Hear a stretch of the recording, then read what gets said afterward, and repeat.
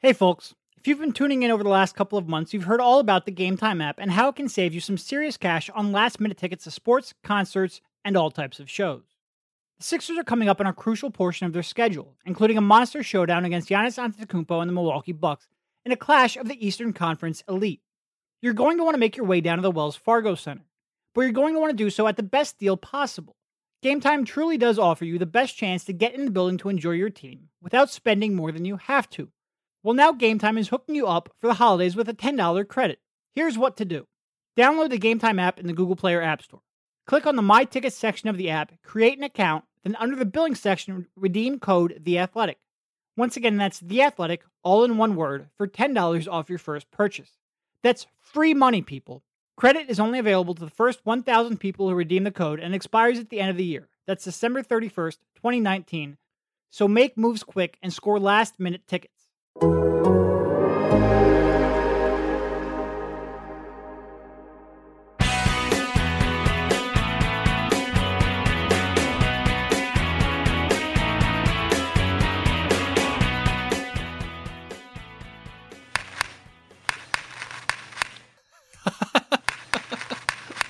Welcome, everybody. This is Derek Bodner, joined by Rich Hoffman on this week's Sixers Beat, part of the Athletics Podcast Network.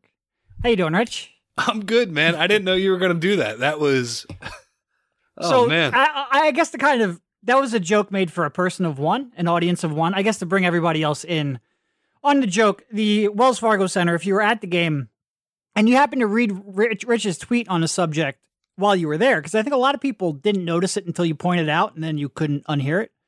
But the the Wells Fargo Center speaker system had a pop coming through, and it was driving Rich and I insane. Rich a little bit more. Rich was really struggling to deal with it. But like I said, once you heard it, you couldn't unhear it, and it probably started, I'd say, late first quarter, and went through the entirety of the game. And for as much as there was to be frustrated by with that game, from the Miami defense flummoxing the Sixers to maybe some of their late game coming up short, the speaker system was far and away the most annoying for me. Far and away. It was might have the most long-term impact on my emotional health too. That was bad. It was like a broken amp. Yeah. At a rock show, and it was so annoying because there wasn't rhyme or reason to when you would hear that pop or that crack, whatever you want to call that sound, and it was driving me insane. And it mirrored the game as the Sixers let their hands off the rope and couldn't execute against the zone, and were seeing they saw their defensive intensity drop. All I could do was be annoyed by the sound system. So please, Wells Fargo Center, we got a doubleheader this weekend. Let's get that fixed. And the other thing, some people agreed with me, and they suggested turning off all sound. And you can't do that because I believe they did that for a Knicks game a few years ago, and it's the weirdest thing ever. And that would also be weird.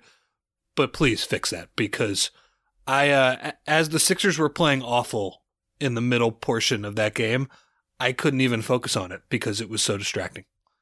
It was not great, but we will move on from that. Just wanted to get a little inside joke in there for you. And really, honestly, just give you a little PTSD if I could. So your Sixers, they are now your fifth place. My Sixers? 76ers. No, you're like the audience's Sixers. Okay. Fifth place, 20-9. Like 3 days ago, they were in second place in the Eastern Conference, which shows you how volatile things can be, and also why scoreboard watching and standing watching is a little bit of a waste of time at this time of year. There's a lot of teams bunched up. You've got Boston at 18-7 in the 2 seed, and then you have Indy at 19-9 in the 6 seed, and everybody is kind of jumbled in there, and one good week or one bad week, and you could be anywhere in that range.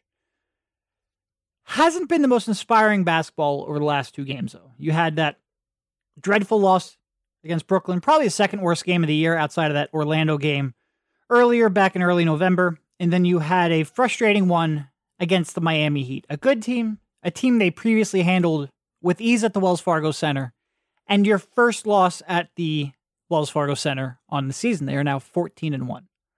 We'll start off with the Miami game, since that is the most on our minds. What was sort of your main takeaway from that game? That game of the two felt less concerning to me. Would you agree? They certainly played better in that game, yeah. Yep. it just felt like the story of the game, and this was something that we harped on afterwards too. I think all of my questions in the postgame, whether it was to Brett Brown or Embiid or anybody, was about Miami's zone defense. And how many possessions did they play against the Sixers? 53. Which was more than double that they had seen the entire season. No, it was funny. I came out, I looked that up in the second quarter. The Sixers had played 49 possessions against the zone heading into the game against Miami. And they were actually the 5th ranked offense in the league through that point.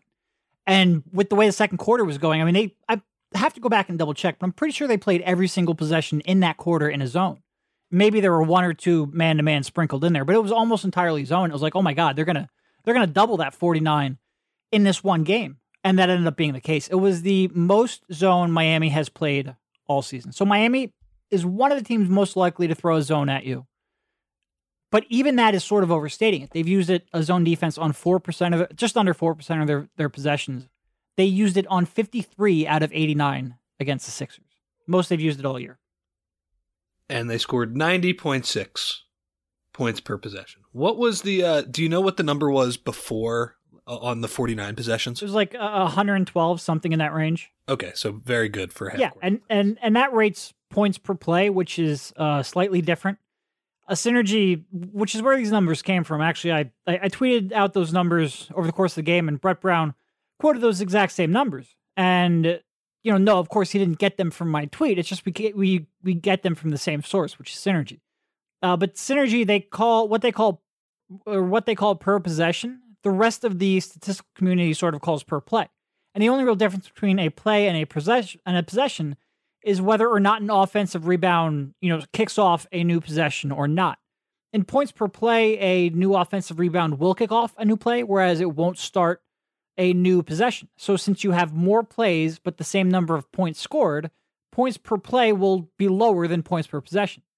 So, just as a baseline, Synergy has the Sixers at 97.8 points per 100 plays, where by contrast, they average 108.5 points per 100 possessions. So this is sort of like a long way of saying 112 points per 100 plays is really, really effective offense, like really good. And that's my main take from that. I should have done enough prep on this, and maybe I'll look it up when you start talking next time, but I don't feel like zone works. It's not a thing that I feel like teams can go to all that much. I believe Miami, along with Brooklyn, was one of the teams that played zone the most last season. But even then, it was around 10% of the time. And I know Miami, I think I read some stuff on it last year where they had some games where maybe the team got a little bit spooked against it and were a little bit unsure of how to attack, and then they start missing threes, and then they rode it for the whole game. That is what happened against the Sixers last night. They missed shots. They were a little unsure of how to attack it. I do think watching that game last night, JJ Redick's absence felt particularly notable against the zone, which again, you don't see that much, but just not being able to account for him with one person, it always felt like whether he was getting open more, which I think he was getting open more against the zone, or the attention that came from a defender getting to him late would open up something for Embiid inside. Maybe he'd find Simmons underneath.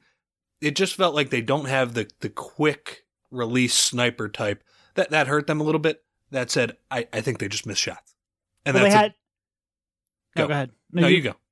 I was going to say they have one quick release sniper guy in Mike Scott, and he was just completely off. Like he had, I think, 2 different corner threes during that run that he just bricked.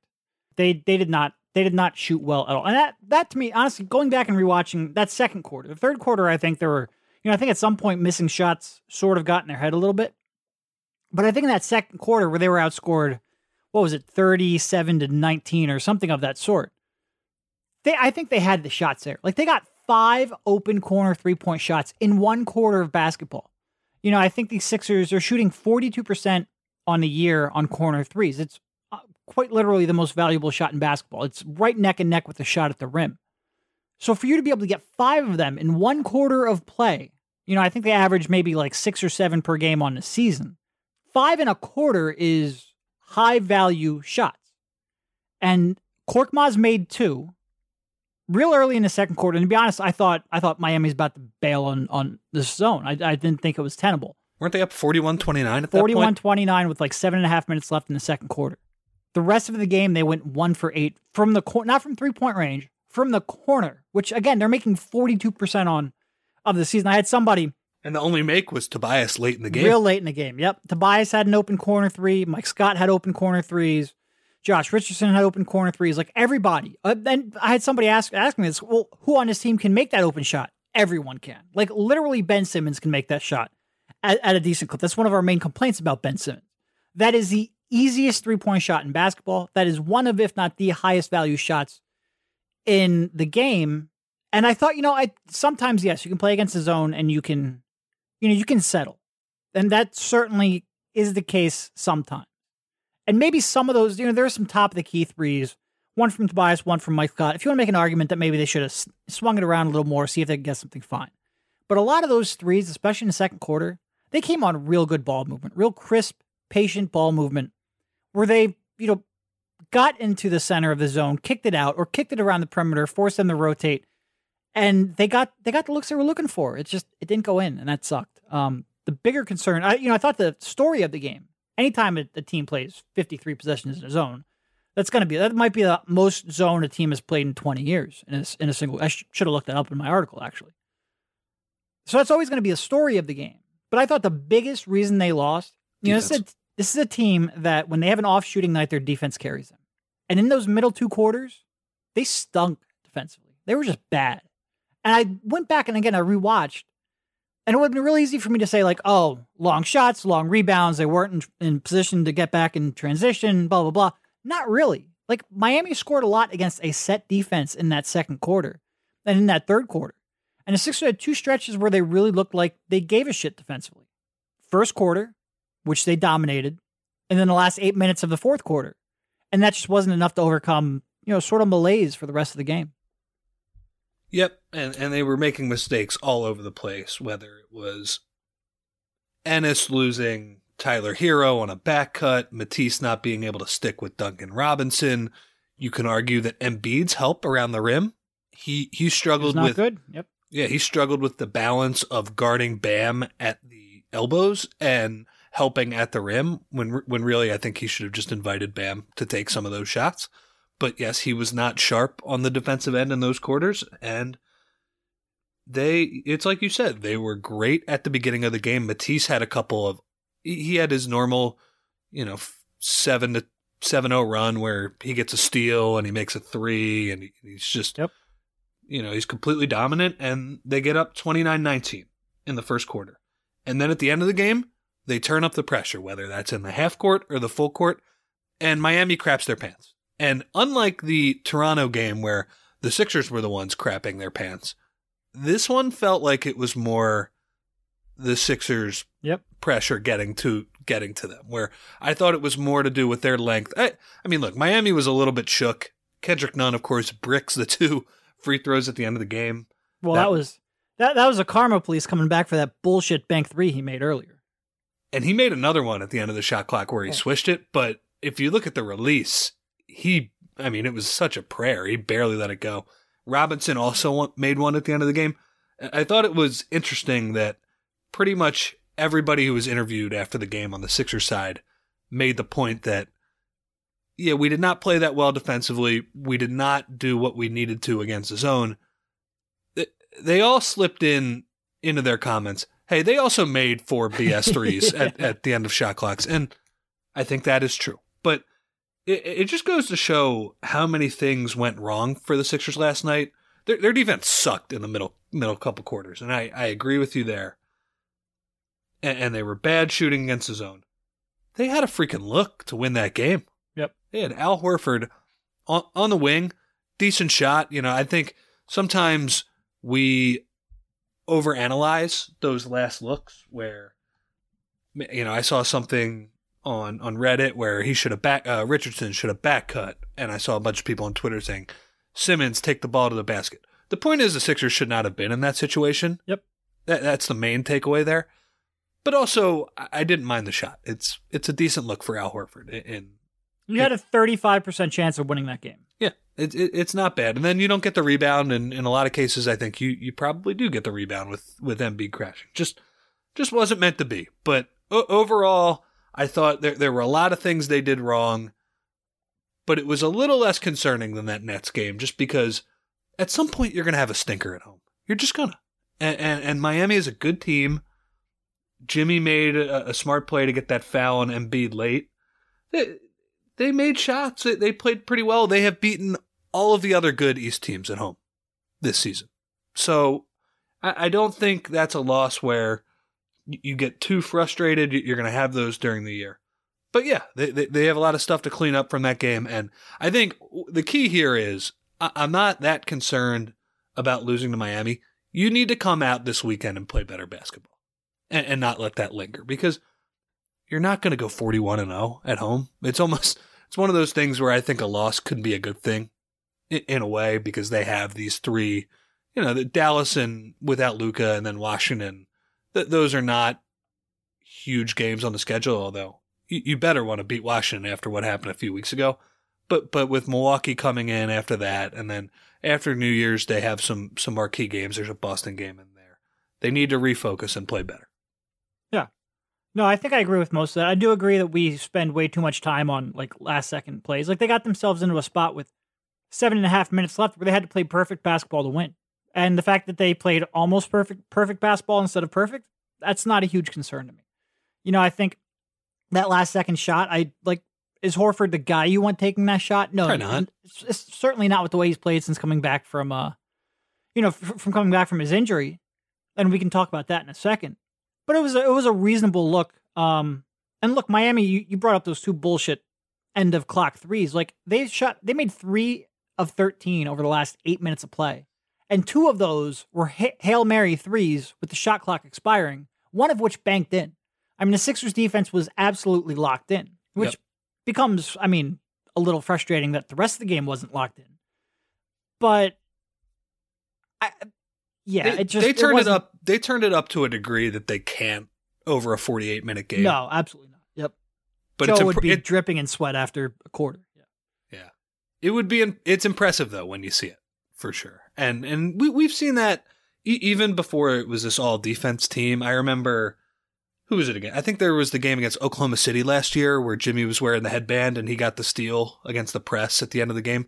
They have these games where they turn on the pressure with Simmons and Tobias, and last year it was Jimmy and not Josh, but and the other team starts to turn the ball over. And I feel like when you look at that last possession, the 5 minutes leading up to it were such a frantic scramble. Yep. And of course, Brett lost his last time out with the challenge on the Embiid foul against Jimmy before then. So you really didn't have time to set up a play. If you watch the game, the bench is Udoka and Kevin Young are screaming instructions as Nunn is taking the free throw. And you also didn't know if he was going to make or you didn't know if you were going to need a three because he was still on the free throw line trying to get them one there. So I'm not too worried about that, but I am more worried about just how they look defensively in the middle 2 quarters, because yes, at the end of the game, you can't play like that at all times. I understand that. Simmons again turns up the defense to a level that I don't think he can play for long periods of time. He also played 42 minutes last night, but it can't drop to the levels we saw in the middle quarters either. Yep. All right, let's, I guess one other thing. How did you think, Embiid had, he took, I think, 9 shots in the fourth quarter, 5 of which, shot 5 for 9. I thought, I saw some commentary that, they did a better job getting the ball into Embiid in the fourth quarter. And by and large, I think that's true. They got that into the middle of that zone. He scored two shots on, sort of like floaters in the paint, getting around his man, one of them for an and one, and then one of them just to make. And then he also had 1 dime to Tobias where the defense collapsed on him and he found him. So, I think that helped. But I still, I go back to that second quarter and I don't think they, and Joe sort of complained about this after the game. He said he wasn't really involved in much of the offense in the first half. I just look at that second quarter and I go, that should have been, if they shoot reasonably well, that's a 40 spot they put up on that team. I can't get too outraged about their offensive strategy. I think they could have gotten the ball to him at the free throw line a little more. But again, it's a BS zone. It's not going to work for the long run. So he did grumble about his lack of touches, by the way, not a new thing. He seems to grumble after a lot of games. I think we know this by now. But yeah, it just comes down to the shooting at the end of the night. And I think it'll be better on most nights. So I really think they were like legitimately one more made three away from running Miami out of that zone after 15 possessions instead of 53. I think that game was real close to sounding completely different. All right, let's go back to, first of all, let's take a quick break for a word from our sponsor, and then we will talk about the Brooklyn game. The holiday season is here, and we know what that means for football fans. Bowl season, as in well over 30 bowl games before the championship game on January 6th. If that's not enough to get you excited, the playoff push is underway for the pros. Need even more? The DraftKings Sportsbook app can get you in on all that action and more 24/7, 365 days a year. With so much going on this week, they have great promotions running every single day, especially this week. DraftKings is giving away 8 days of Sportsbook gifts this holiday season. Be sure to check out the promos tab in the DraftKings Sportsbook app each of the 8 days leading up to Christmas to open your daily gift. You definitely won't want to miss what's in store for Christmas Day. With promos like these, it's no wonder DraftKings Sportsbook is America's top-rated sportsbook app. Download the top-rated DraftKings Sportsbook app right now and use code TOSS. For a limited time, all new users can get a free bet when you sign up. Plus, when you make your first bet, you can get a risk-free bet of up to $500. Don't forget, sign up with code TOSS to place your first bet, and you can get a risk-free bet up to $500. Only at DraftKings Sportsbook. You must be 21 years or older, Pennsylvania only, in partnership with Meadows Racetrack and Casino. Gambling problem? Call 1-800-GAMBLER. Restrictions apply. And now back to the show. All right, let's, the Brooklyn game. Obviously, you had no Embiid that game. He was out. Al Horford and Josh Richardson were making their return to play after their various injuries. What was your sort of main takeaway from that one? Again, that was a 109-89 loss to the Nets up in Brooklyn, which you traveled to, and that never seems to work out well. But probably one of the two worst games of the season. I don't think I'm going back to Brooklyn voluntarily. They get their ass kicked there. If it's not the regular season, at least. Or it's not the playoffs. Playoffs, yeah. I don't know. There's something about the Nets style with these, even if it's just Dinwiddie now, with these pick and roll guards who get downhill against the Sixers. I mean, the Sixers play a style of defense with both Embiid and Horford where they, we talk about it all the time. They chase over the screen. They stick to 3-point shooters. They play 2-on-2 in the middle of the court. Horford looked terrible in that game on defense. And I wonder, even last night, I don't think he looked 100% Al Horford. There were a few possessions there where I thought, I wish he'd get out a little bit further on that driver and make it tougher on them. Although he was somehow a plus 21 in that game. Yeah, so. I have no idea. That was the most misleading. I mean, look, Embiid wasn't particularly good defensively for a portion of that game either, but that is one of the most misleading plus minuses you'll ever see. Yeah. So he played that drop coverage and he didn't play it well. Dinwiddie got around him on a consistent basis. Again, though, they shot the ball like absolute crap in that game. Early on, especially in the first and second quarter, I thought, this is a Nets team that was on the second night of a back-to-back, so you felt like you could run against them. And the Sixers, without Embiid, the one benefit is that Simmons doesn't have to wait for him. He can just play the speed he wants to at all times. And he was finding Horford for those trail looks, and he couldn't buy one. And that was part of it. But the defense was also not good. And that's a little bit concerning. I think that's largely what the numbers have said throughout the year, that those lineups, Horford and Simmons, no Embiid, have been elite offensive lineups, but they've been, I think, below average defensively, too. So if those shots are not dropping and they're not executing at the level that they need to, you have a night like you saw against Brooklyn. So, it's been a rough couple of nights for the Sixers here. But, I think it was a combination of the two. And, you're also not getting very good bench play either. Thibault really struggled against Brooklyn. TLC was back cutting him. Not great, Bob. Good old friend, yep. Yeah.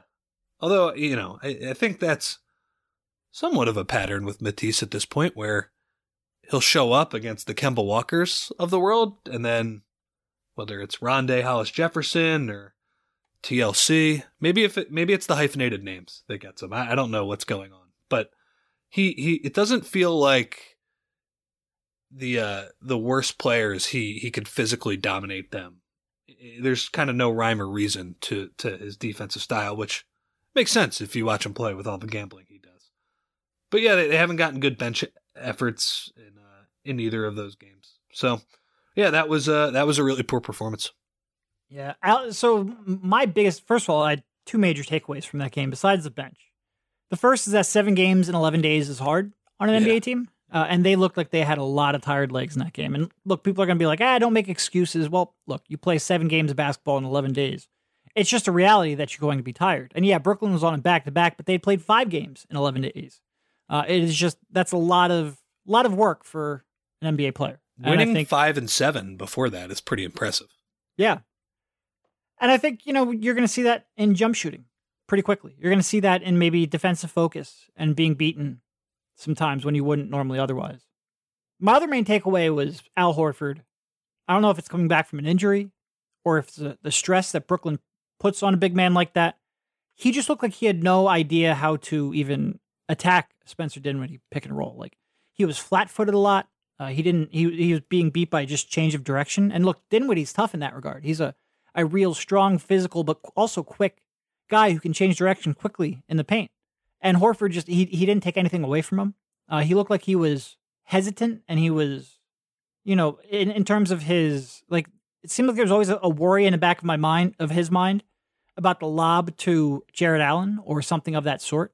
And he was caught in between in a way that he can't be. And I'm a little bit concerned, if I'm being honest, about Al since he's come back. He just has not looked the same on either end of the court, but especially defensively, because it's really what you rely on him to be. They really need Al Horford and Josh Richardson to return to playing like Al Horford and Josh Richardson. And the last 2 games, they just haven't. And it's been a little bit concerning in the short term, but probably nothing. Like, I didn't look at that Nets game and be like, well, there are some losses where you look at it and you just go, oh man, that feels like that's going to show up again later in the year. I didn't look at that game and feel that way. Like, Marc Gasol and Joel Embiid, that concerns me from time to time. Some of what Boston and Brad Stevens able to do to Ben Simmons, that concerns me from time to time. Like, Al Horford and pick and roll, that's not really on my top 5 list of concerns. At least not unless he struggles for the rest of the season. I think, and there was a question asked of him before that game, if it was similar to stuff he was dealing with in Boston the year before, and he was like, yeah, it's somewhat similar. So that's a little concerning. I know his season in Boston last year, he had a stretch of the year where he struggled and he didn't look particularly good. And then by the time the playoffs rolled around, and it was even before that, the end of the season, he was back to kicking ass as we saw in Philadelphia. He played really well in the two games in Philly against Embiid. But yeah, they need to get him back to the active Al Horford that he gives the Sixers more speed, and I don't think he can play those pick and rolls quite as much dropping as Embiid, because Embiid is just this singular force around the rim that's hard to replicate. I think you would hope that Al would A, have a little more agility than that, and B, like you said, use that agility and maybe he gets scored on Dinwiddie a couple times at the beginning of the game, but at some point he figures out some sort of counter. And that just didn't happen. Yeah. Yeah. And look, like I said, Al Horford, physically, yes. And by, what was his exact injury? It was hamstring tightness and knee soreness, I believe. Okay. But physically, yes. There's, you always want to make sure. And look, Al is, he's not he's not a spring chicken. Like, we're talking about a 33-year-old who will turn 34 in June.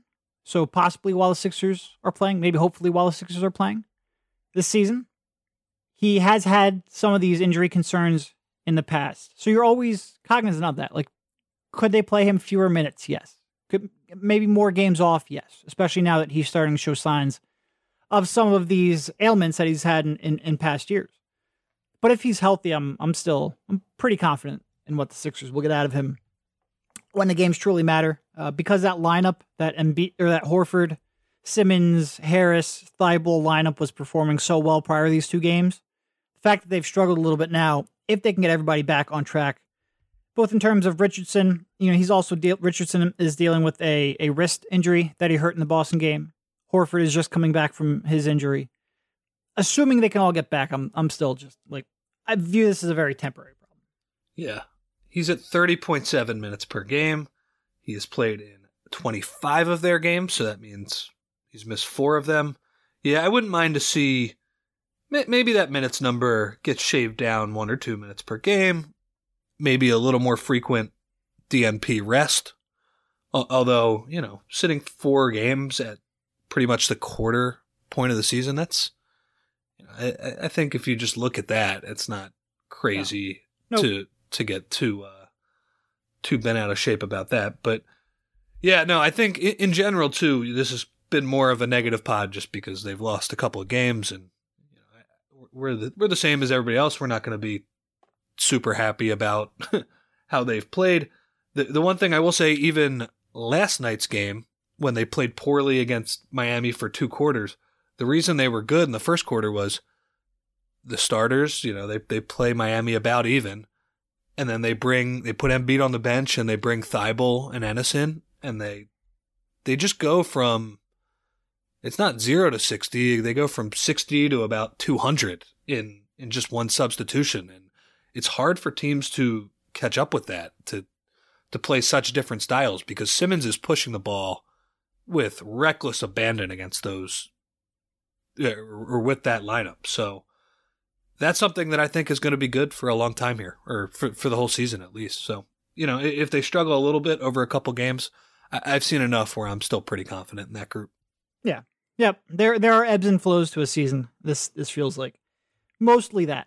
I think it's sort of bad timing because they've got some really tough competition coming up here. So you would like to see them maybe build in a little bit of wiggle room. And because the Eastern Conference is so bunched up, like they are a bad week away from being the 6th seed. And I think that would cause a lot of panic. And if they did that, let's say they lose 3 of their next 5 and they end up at 22-12, I'm still not going to get too bent out of shape. Like I feel like I have a pretty good sense of what this team is defensively. I feel like I have a decent sense of where they are trending offensively and what kind of teams can cause them concerns. And, the only game I really care about coming up here in the next couple of weeks is Christmas Day.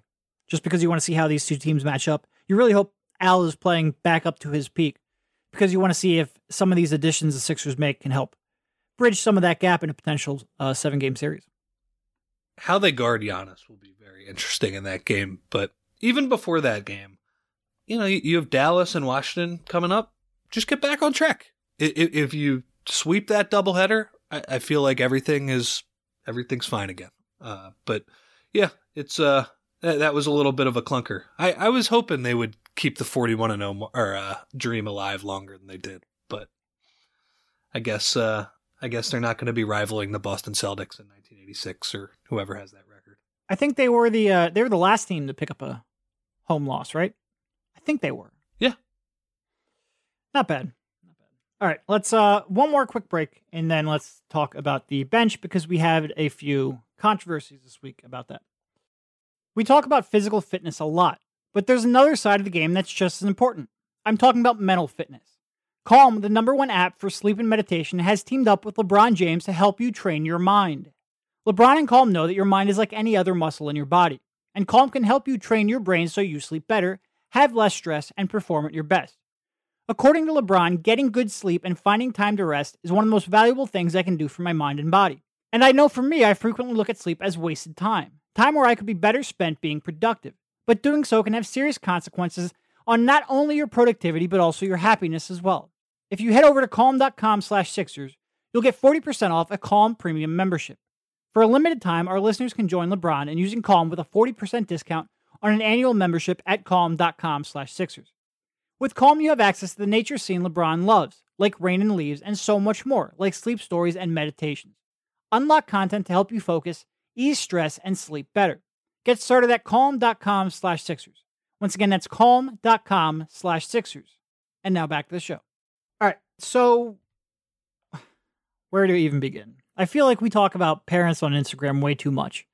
For an NBA podcast, I feel like helicopter parenting is something that should be, we should be above, but we're not. A lot of daddies of pros. Yes. So, oh God, one day we should just do a podcast on our favorite athlete parents. All right, so anyway, back on track. We had Trey Burke's dad tweet, or Instagram, right? It was on Instagram. Basically that his son should be getting minutes and that the Sixers weren't going to be able to make it to the finals if they didn't have someone who could create off the bench. Something of that sort. I don't have the tweet in front of me, so I apologize if I'm mischaracterizing that. And then we had, this is so stupid. I can't believe we have to talk about it. We had Kyle O'Quinn then like that. Like that Instagram post, or did he like somebody tweeted about it? Kyle O'Quinn liked something. So here's the level of inception involved here. It was a tweet that was then posted on Instagram from a Sixers fan account. Okay, so it was Trey Burke's father's tweet, which was screenshotted and posted on Instagram. Is that correct? Yes. Okay. And then I think Kyle O'Quinn had some cryptic text-only Instagram story posts, something of that sort. And people tried to decipher exactly what it was that he meant. So obviously we then had to ask questions, very annoying questions. And Brett Brown could not have had any less interest in talking about Instagram. But basically Kyle O'Quinn said he didn't know what he was liking, and that liking doesn't equal endorsement. He just liked it because it was about the Sixers. Not the world's greatest or most believable explanation. And then Trey Burke, basically said those aren't my feelings. Those are my father. I'm glad that he's supportive. I believe this was reported by Keith Pompey. I'm glad he's supportive of me, but that is not how I view my situation. Which, good on him. He handled it the right way. I guess we'll start off. First, do you think this is something that could become a problem? And then basically the implication here is that Trey Burke and Kyle O'Quinn may be upset about their minutes, which, I mean, they should want to play more. That's their role as an NBA player. But do you think this could become a problem? And do you think they should be playing more? Do I think it'll be a problem? I wonder about O'Quinn a little bit. I don't think Trey Burke is going to be a guy who is very vocal complaining about his minutes. That seems like, again, it was his dad, and it's fine. It's a supportive parent, and it's probably frustrating for the Sixers, but Trey did a good job of quashing that quickly. O'Quinn is the interesting one to me, because he is not the third center right now. That would be two-way center Norvel Pelle. And by two-way, you mean two-way contract, not like a two-way star. Yeah. He is a lot of fun to watch. He is. In a lot of different ways, although the mistakes are a lot of fun to watch as well, too, because they're very obvious. But yeah, Brad has said that he is going with Norvel at this point. I do not know how many days he has logged with the Sixers at this point, so it's not like with his current status they can consistently play him. But I imagine it has to be a little bit frustrating for Kyle O'Quinn.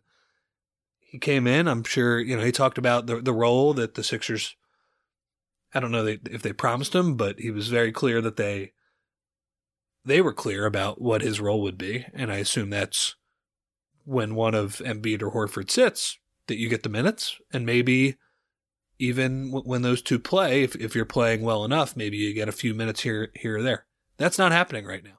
And Kyle O'Quinn, when he has played this season, the Sixers have been a disaster. They were a disaster the last time he played, which was Thursday night last week, the great win over Boston. I think they were minus 12 in his 12 minutes. They were very reminiscent of last spring, yeah. They were bad, and I think some of that had to do with Ben Simmons did not play well without Embiid in that game. But, I don't think Kyle O'Quinn's, the poor team play when he's been on the floor is all his fault. I think he's a better player than that. But Pelle comes in against the Pelicans and plays well. Gives them a shot of energy on a night when they didn't really have much. Understandably, that was the 5th game in 7 days. So he's the one I'm a little more worried about. And now, should he be playing more? I don't know. Right now, I think Pell is doing a pretty good job as the two-way guy. But like should he play a little more? I don't know. I don't think it's making a huge difference either way.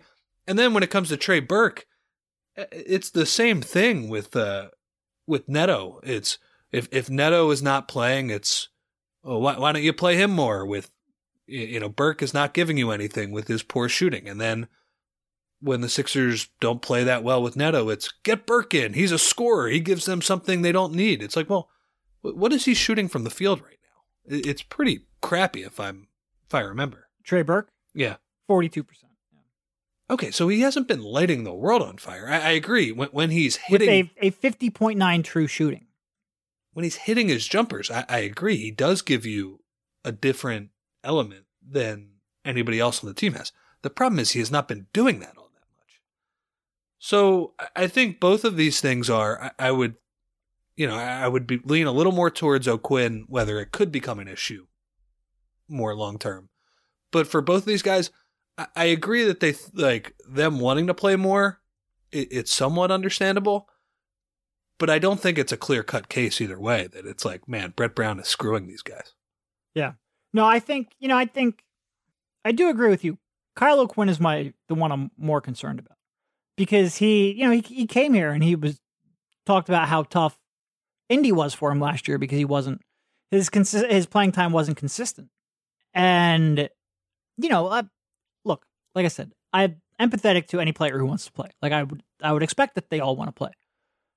But the reason that I'm more concerned about O'Quinn is because I still think, and yeah, I agree that Pell has given this team a shot in the arm as a third center and has recently been outplaying Kyle O'Quinn.